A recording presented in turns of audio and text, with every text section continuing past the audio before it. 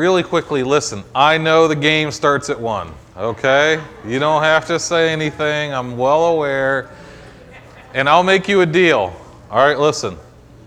If you will silence your cell phones, I'll get you out in time for kickoff. All right? But every cell phone that goes off, I'm starting the clock over. All right? Okay. All right. Thank you. Okay.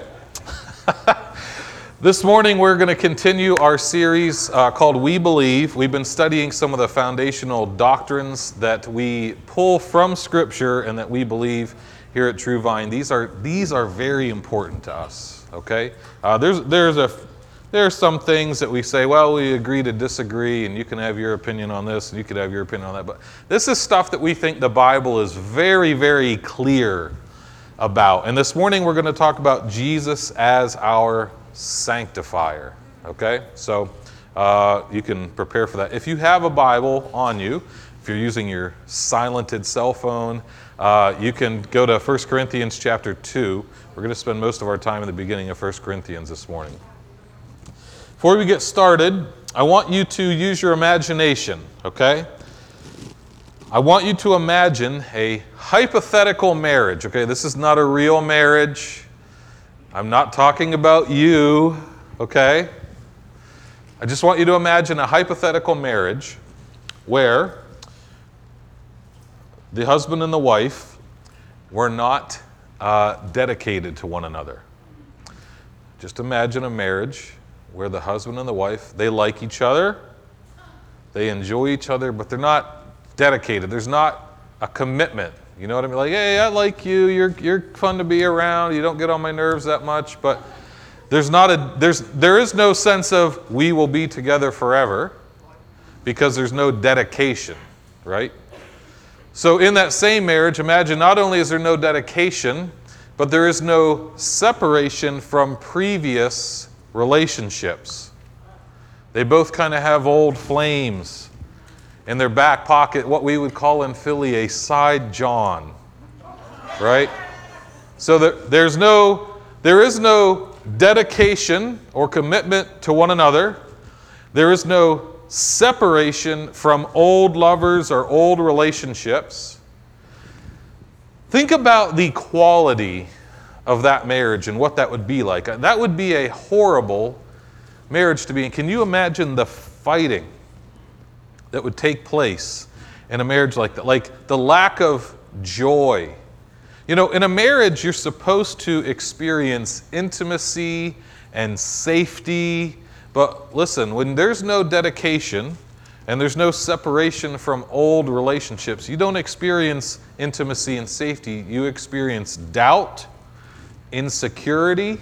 Every time their phone rings, who is that? I need to know your unlock code on your phone. Okay. That kind of stuff. Oh, you were 10 minutes late. Where have you been? And it would just be pick, pick, pick the whole time. Imagine the joylessness of a marriage like that. And some would ask, why even be married in that situation, right? It's not enjoyable. It's not fulfilling its purpose. It's not what God intended of a marriage, right? Well, I believe that description actually fits the way many people walk out their faith in Jesus. It's lacking joy. It's lacking fulfillment. It's not meeting the design that Jesus has for it, and it is primarily for these two reasons: lack of dedication and lack of separation. A lack of dedication to God and a lack of separation from sin. And in the same way that those two things would destroy a marriage, they make following Jesus incredibly unenjoyable, unfulfilling, and it doesn't meet the purpose. It doesn't fulfill the purpose or meet the expectation that Jesus laid out in the New Testament for what it means to follow him. So if that was your marriage, you might go, find a marriage counselor or something like that. But as it relates to our relationship with Jesus, here's the answer to that issue: sanctification. Now, sanctification is a big word, and if you don't have a lot of church background, you might not be familiar with that word, so I want to define sanctification. This is how we're going to use it today. A process or experience resulting in dedication to God, separation from sin, and conformity to the likeness of Christ. So I want to explain this really quick. Sanctification is a process or experience of being made like Jesus. So sometimes it happens slow and over time like a crock pot. It's just like, and you don't even realize it because it's happening so slowly, but day by day, the little decisions that we make, the little things that happen to us, the experiences we have, the things we read in Scripture, the encouragement we receive from other believers, all of those things, they're slow, they're gradual, but over the course of a couple months or a couple years, you realize, I have grown to be more like Jesus.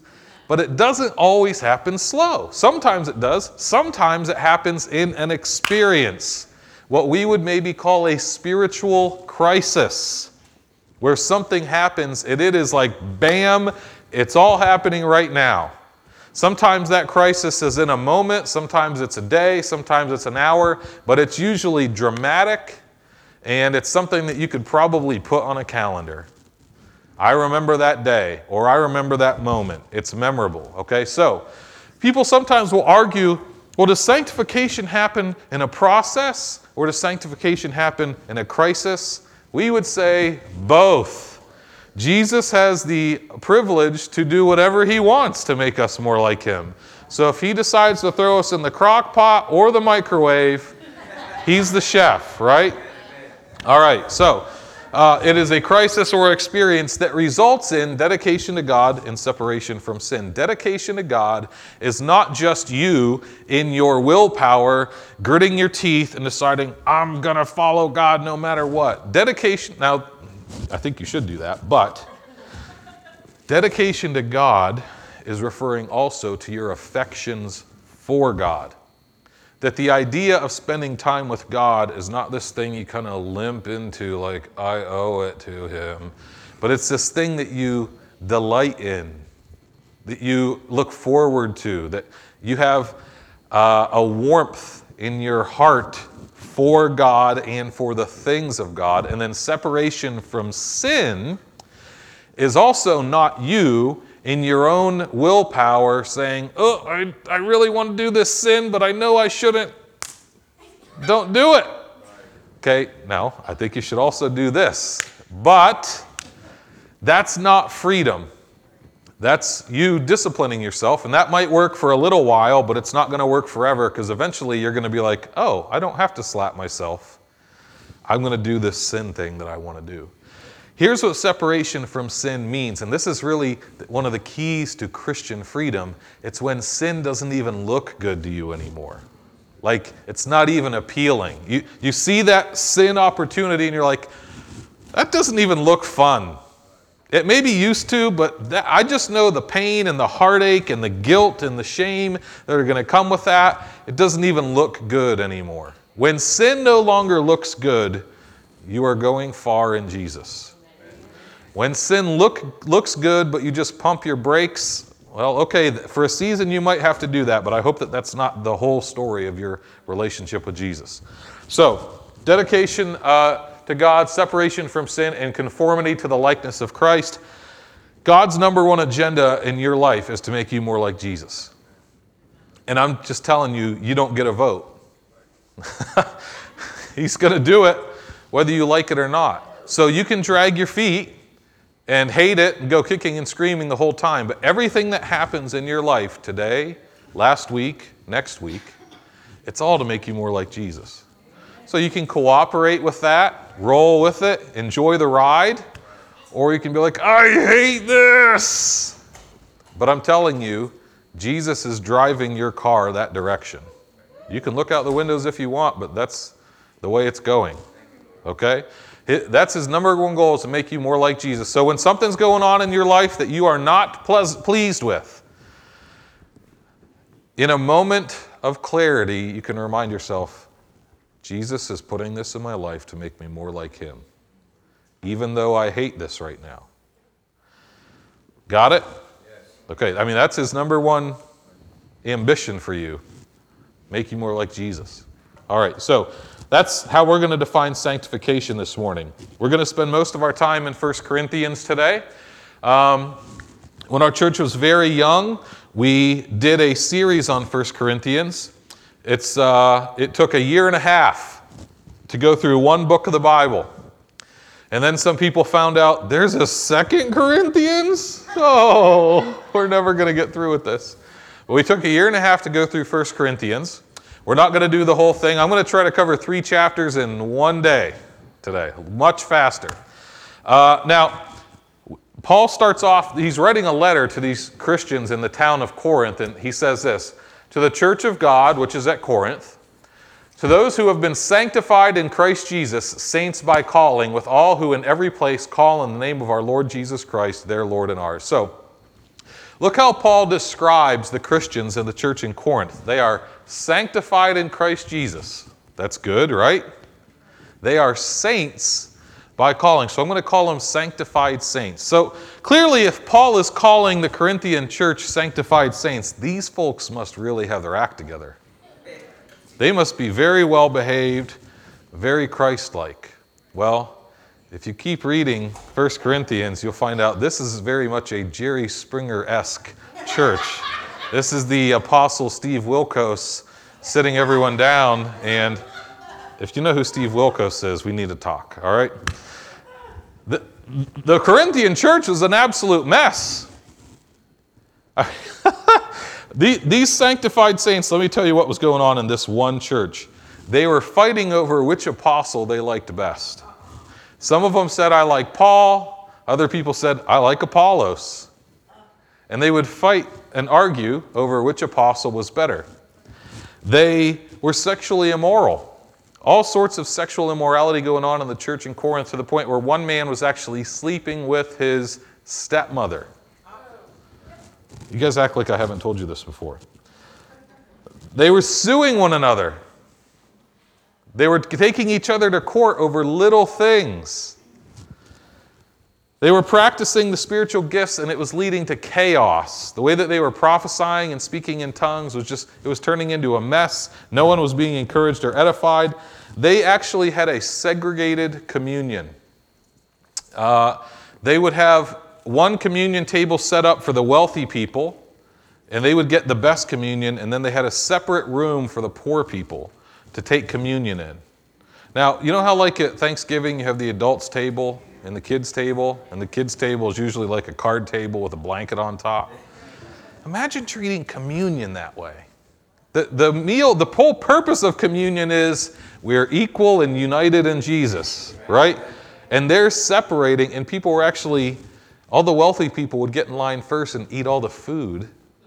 And so Paul says, if you're hungry, eat at home. Now, we'll never have that issue here. You get a crouton, and you get to dip it in the juice. They were fighting over communion. Some of them doubted that the resurrection even happened. They weren't even, I don't even know, then why follow Jesus if the resurrection isn't real? And Paul actually makes that argument at the end of 1 Corinthians. So, listen, these sanctified saints were not acting like sanctified saints. They're acting like immoral, unsaved people of the world, right? So, here, listen, think about this.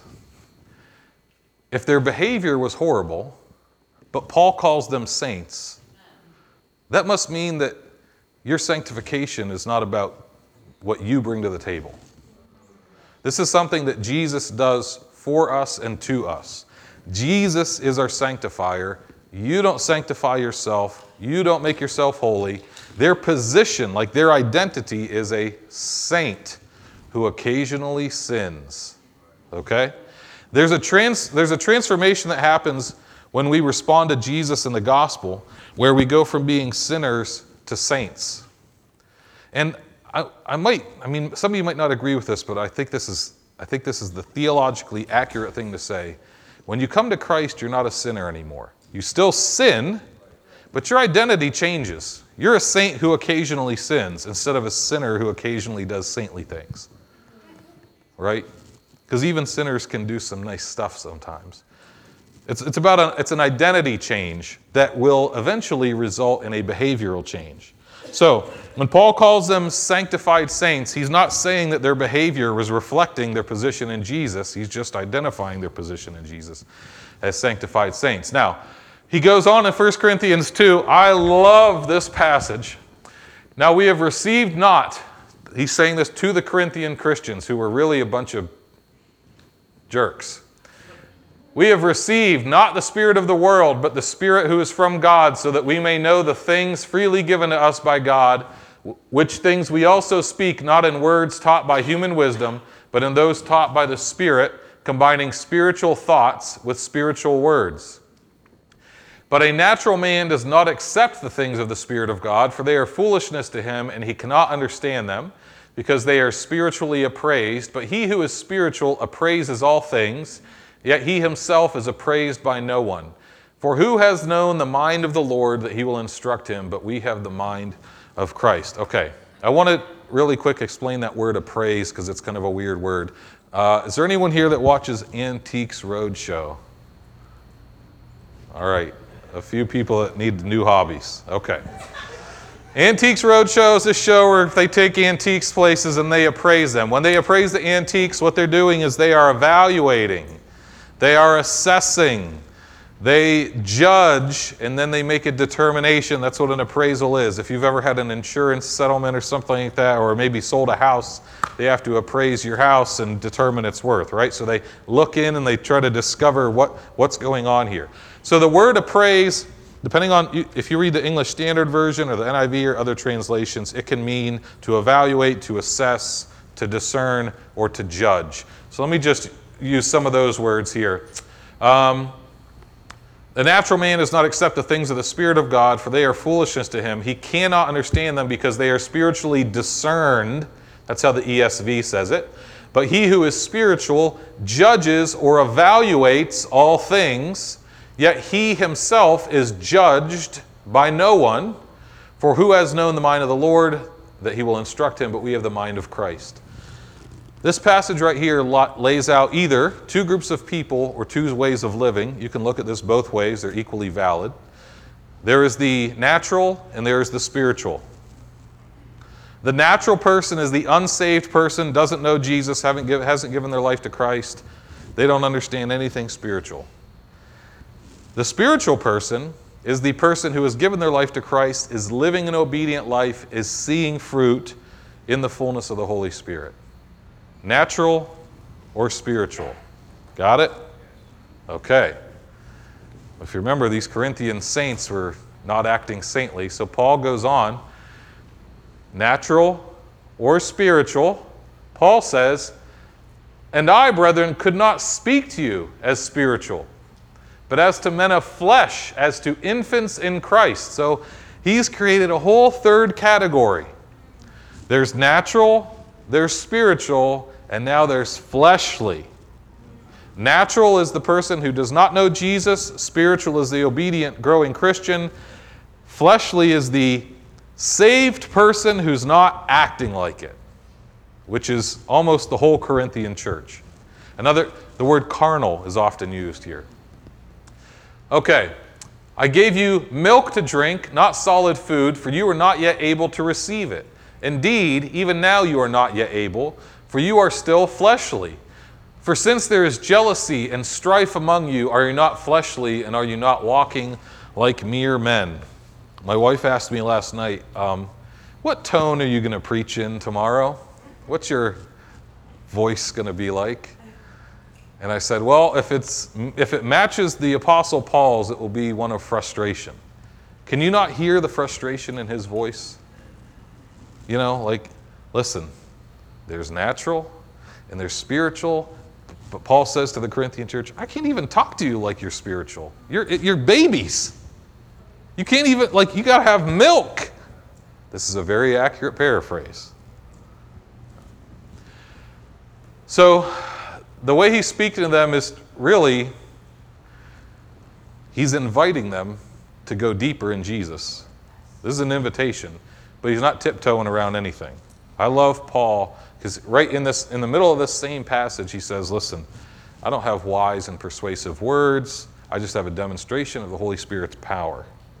I'm not going to make this a flowery presentation. You're going to see the work of the Holy Spirit in his life. That's what Paul says. So, I want to explain really quickly what a natural person, a fleshly person, and a spiritual person look like. If we go back to the natural man. First, the natural, this is the unsaved person, okay? Which is what we all were at some point, and some may still be. We all were at some point unsaved because you're not born a Christian. That's not how it works. You might be born into a Christian family.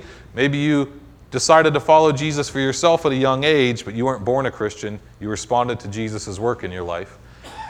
So this is an unsaved person. They do not accept the things of the Spirit of God. So an unsaved person rejects the things of the Holy Spirit. Not only do they reject, they can't even understand them. It says in verse 14, look, he cannot understand the things of the Spirit because they are spiritually understood. The spiritual principles, spiritual concepts don't even make sense to a natural, unsaved person. That word natural is psychikos, and it means soulish. A person whose driving force is their soul. We all have, this is 1 Thessalonians 5:23, we all have a body, a soul, and a spirit. Right? The unsaved person, their spirit is dead, so all of their decisions come from their soul. Your soul is where your thoughts, your emotions, and your decisions take place. So the unsaved person, it's all emotion or ideas. That's what drives everything they do. And I don't know if you're like me, but your emotions aren't always trustworthy. Right? The unsaved person thinks their emotions are spiritual until they have a spiritual experience and realize, whoa, that was way deeper than my emotions. Right? So your emotions are kind of like your kids. Don't ignore them. Listen to them. Sometimes they're going to say some ridiculous stuff. Sometimes they're going to say some insightful stuff. So pay attention to them, but do not follow them. You understand? Sometimes people are going to say, ignore your emotions. Well, that is a disaster waiting to happen. Okay? Your emotions are signals that tell you what's going on inside. Don't ignore your kids. Don't ignore your emotions.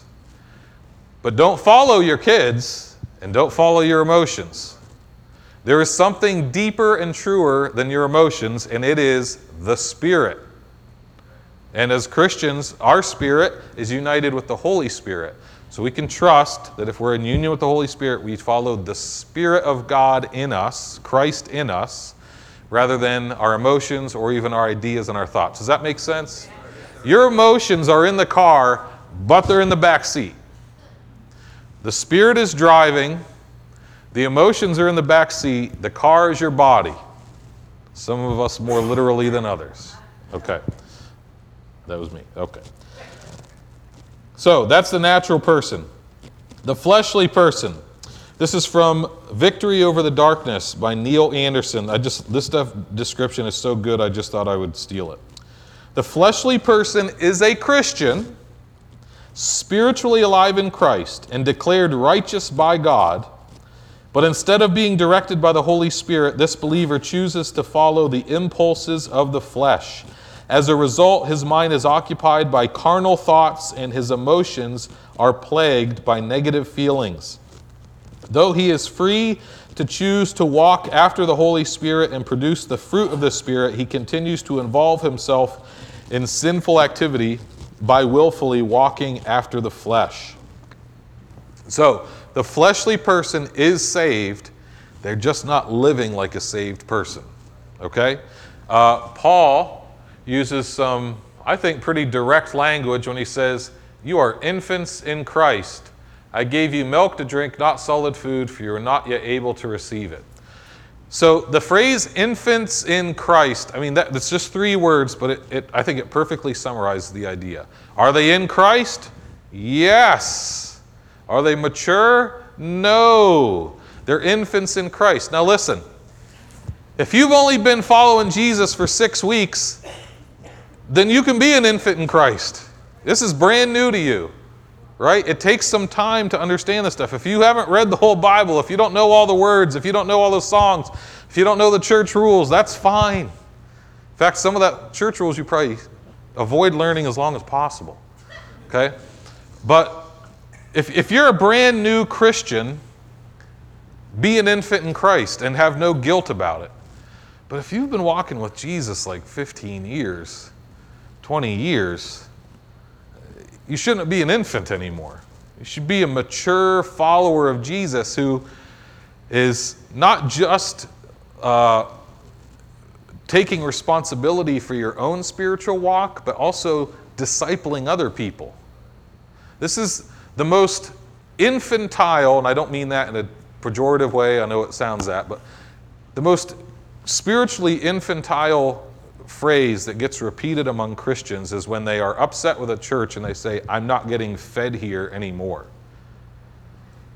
No Christian who takes responsibility for their own spiritual growth has ever said that. Listen, if I went into a restaurant and said, I'm not getting fed here anymore, like, feed yourself, I guess. I don't know, like, that's the mark of a mature Christian. Can you feed yourself and feed others? The church is not, we don't exist and gather to feed you. I don't know if you realize that. We equip. We don't spoon feed. And so a mature Christian who takes responsibility for their own spiritual life should be able to feed themselves. Now, if you say, I'm not getting equipped, well, okay, that's a valid complaint. That's a valid argument. But feeding is something you do to yourself unless you're a baby, right? So, you know, it's like, it sounds like, you know, my 9-year-old saying, ba-ba, ba-ba. You know, like, you're a little old for this, aren't you? So a Christian be like, I'm not getting fed here anymore. Like, unless you're brand new to the faith, feed yourself, and you should be feeding others. Does that make sense? Okay. Every pastor in America is thanking me right now. All right. The fleshly person is unable to handle spiritual principles. They behave like mere humans. Are you not walking like mere men? That might sound like Paul is really challenging them. That's because he is. You have the Holy Spirit of God in you. So you should be operating at a more spiritual level than a person who does not have the Holy Spirit of God in them. This fleshly, carnal life is common but not normal. We all have to do I think the church in America has to do a huge reset on what we view as normal. Common is not normal. Does that make sense? Fleshly Christianity is not normal. Earlier this year, we bought our son, he was 8 years old at the time, we bought him his first Bible. It's a kid's Bible. It's got pictures in it. Kind of makes me wish my Bible had pictures in it, other than maps. But we bought it for him in February, and by June he had finished it. That's a kid's Bible. It's not like you read, you know, big, fat, golden-edged Bible, but it had 700 pages. I mean, it's appropriate for his age, and he finished it in 4 months. And I was very proud of him. And he is now on his second. We bought him a new Bible, and he is on that. This dude's going to crank out the Bible twice in 1 year. I'll be lucky to get it once. So, as a proud dad, I was kind of bragging on him when we were on vacation this summer. We were with some friends and family, and I said, Aiden read his first 700-page Bible in 4 months. And one of our friends said, oh, that's great, Aiden. I've been a Christian for 30 years, and I've never read the Bible the whole way through. And I was just like, and I didn't say anything in the moment, but when they were out of the room, I sat this 8-year-old down. I said, that is not normal. following Jesus for 30 years and never having read the Bible is not normal.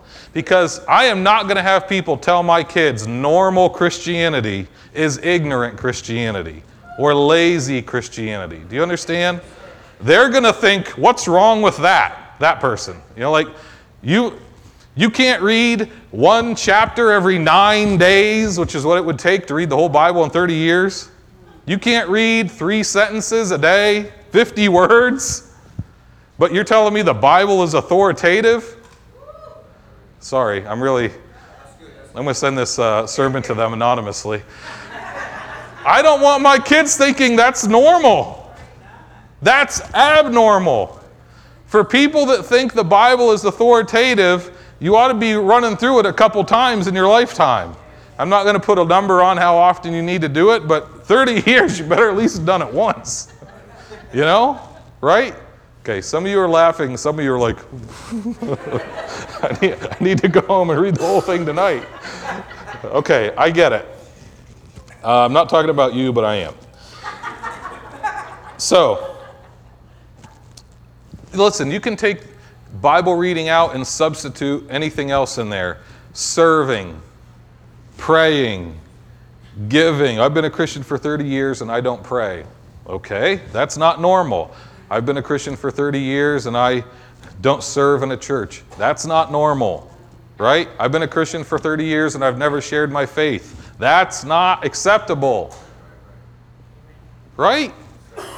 So we just need a whole big reset about what's normal, okay?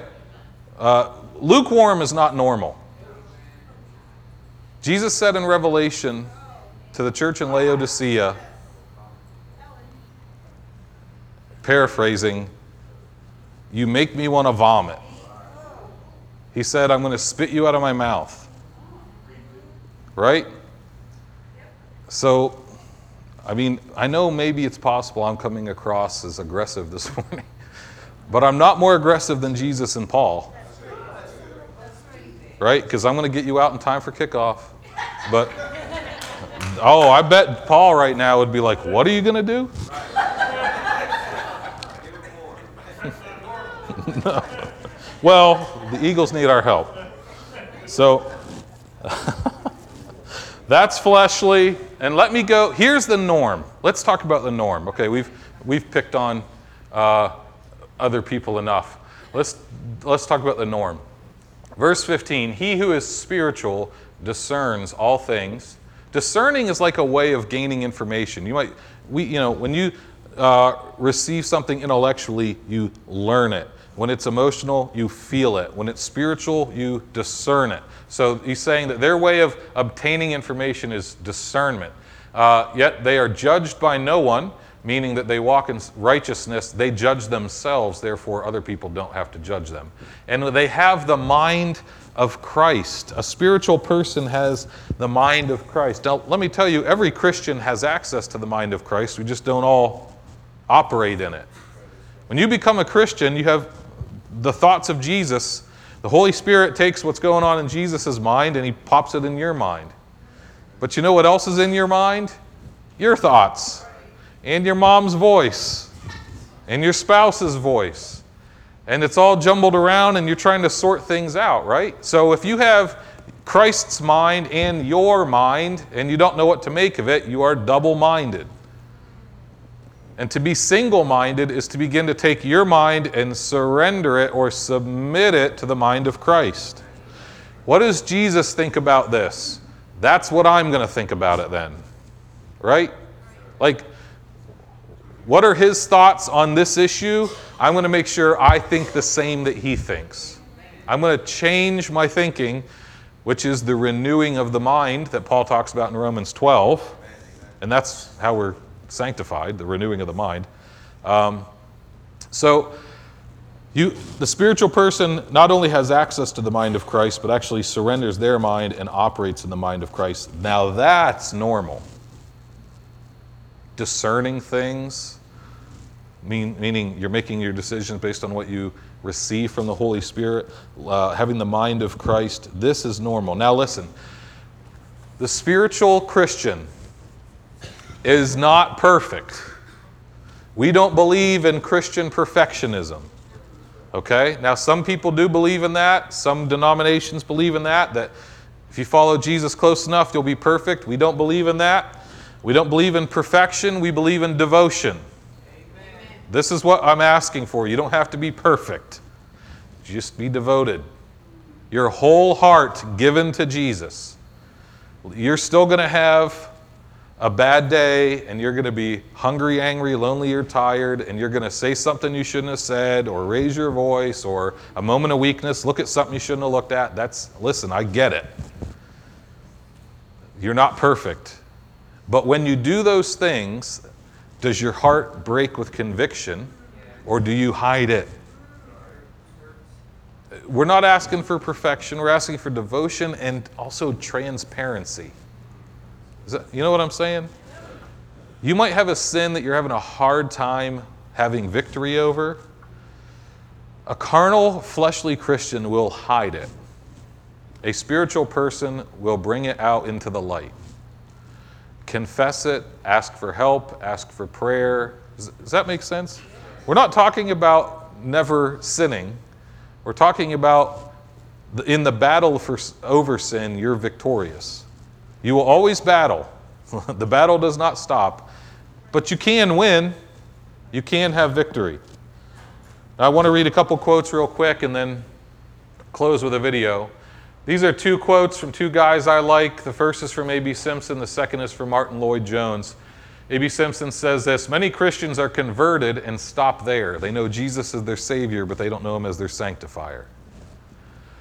They do not go on to the fullness of their life in Christ. You will find that the men and women who do not press on in their Christian experience to gain the fullness of their inheritance in Him will often become cold and formal. And then Martin Lloyd-Jones says this: you can be regenerate, meaning saved, a child of God, a true believer, and still have not received the baptism of the Holy Spirit. Sanctification is the same as salvation in that it's something that Jesus provides for us. You aren't saved by your own works, neither are you sanctified by your own works. These are both graces that we receive from God. And then this following slide is our church's official summary of what we believe about sanctification. It's the will of God that each believer should be filled with the Holy Spirit and be sanctified holy, being separated from sin in the world and fully dedicated to the will of God, thereby receiving power for holy living and effective service. This is both a crisis and a progressive experience wrought in the life of the believer subsequent to conversion. Now listen, we're going to show a video in a moment. I really want to pose this as an invitation. This life is possible. People do live in this. And this is not about trying harder, it's about dying. You know, like this is not, I'll just do better, Lord. Nope. This is death to self. This is, your ambitions, your preferences. It's you saying, those are dead now. I only want what Jesus has for me. So I don't want anyone to come up and think that they're going to grit their teeth and just try harder this week. I'm just inviting you to die. All right, we're going to show this is like a 4-minute video from a guy named Dr. Ron Walborn of his experience of moving from kind of a powerless, fleshly Christianity to a spiritual experience here. In the summer of 1986, I was about a month away from beginning my first church ministry. We were at a summer camp, and my wife and I were attending the evening service. There was a pastor who was preaching on the filling of the Holy Spirit. At the end of the sermon, I looked at my wife and I said, we have to go forward because we can't begin ministry without the filling of the Holy Spirit, without the empowerment of the Holy Spirit. And so we both went forward to the altar and we knelt there. And before we knew it, this man had come up and asked if he could pray with us. He began to pray, asking that God would fill us with the Holy Spirit. And he maybe prayed a minute, not much more than a minute. And then he announced, there, it's done. And I looked at him and I looked at my wife and I said, are you sure? I really believe there should be some evidence that a person had been filled with the Holy Spirit. A.W. Tozer said he had never met a man or a woman who'd been filled with the Holy Spirit and did not know it. Well, I didn't know it. I didn't feel it. 2 days later, my wife and I ended up in an argument, and she looked at me and said, "Nothing happened to you." And I agreed, and of course added, "Nothing happened to you either." And then we began to pray and ask God to fill us with His Holy Spirit. The Lord really used that because it created a hunger in us. It made us begin to search and desire, not for any particular gift or manifestation, but for more of God, for His empowering presence. Over the next few weeks and months, we started ministry, and there were good things happening in our church, but I knew there had to be more.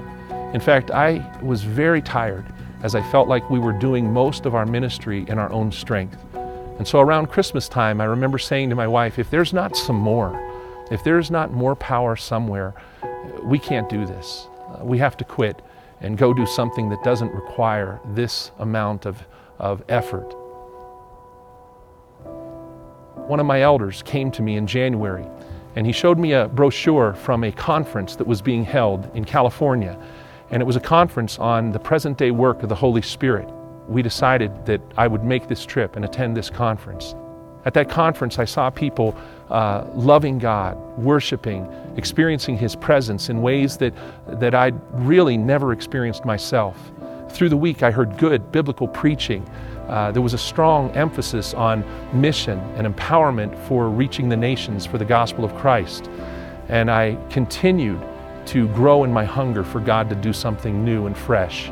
There was a man who was also attending the conference, and he was a worker, a ministry worker at this church. And he kept coming up to me. He came up to me on the first night and he said, "Son, are you ready to be filled with the love of the Father?" And I said, "Yes, that's why I'm here." And he looked at me and said, "You're not ready," and walked away. And he came to me the next day and said the same thing. "Do you want to be filled with the love of the Father?" And I said, "Yes, that's why I'm here."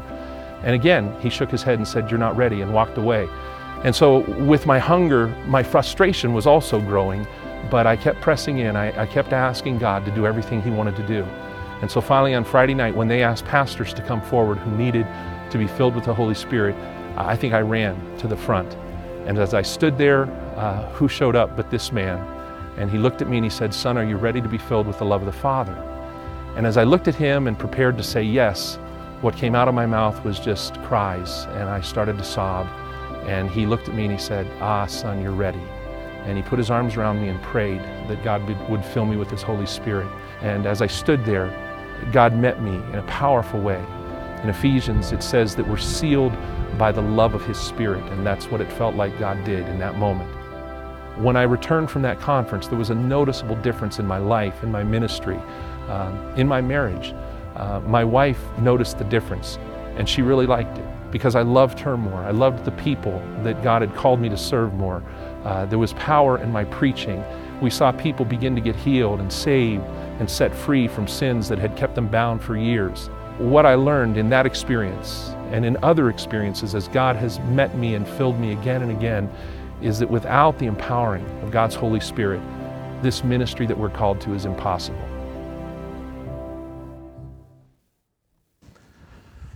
So how does Jesus sanctify us? He gives us the Holy Spirit.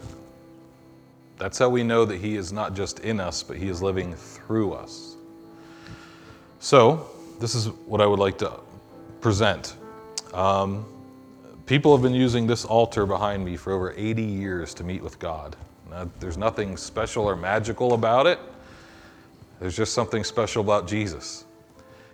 If you need to come up and spend some time with the Lord, like you're ready to graduate from infant in Christ to mature follower of Jesus, and you have some stuff you're willing to surrender, and you're willing to say, "Jesus, I'll do whatever you say. I want to make this available to you. Just you can come up and pray by yourself. We're not going to bother you. We don't have a prayer team that's going to lead you through any experience or anything like that. This is just going to be open. So I'm going to give you just a few moments to respond, and then I'm going to dismiss us. So come up if you'd like to spend some time up here. I want to conclude, Bud, just by praying blessing over those that are responding to God right now. So would you mind standing with me?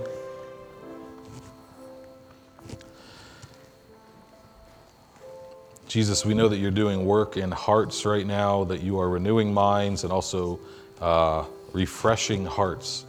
And I pray that you would continue that, Lord. We have nothing better to do than be changed by you. So we bless what you're doing. We pray for more of you, more of your Holy Spirit. We know that you are infinite, so there's just always more.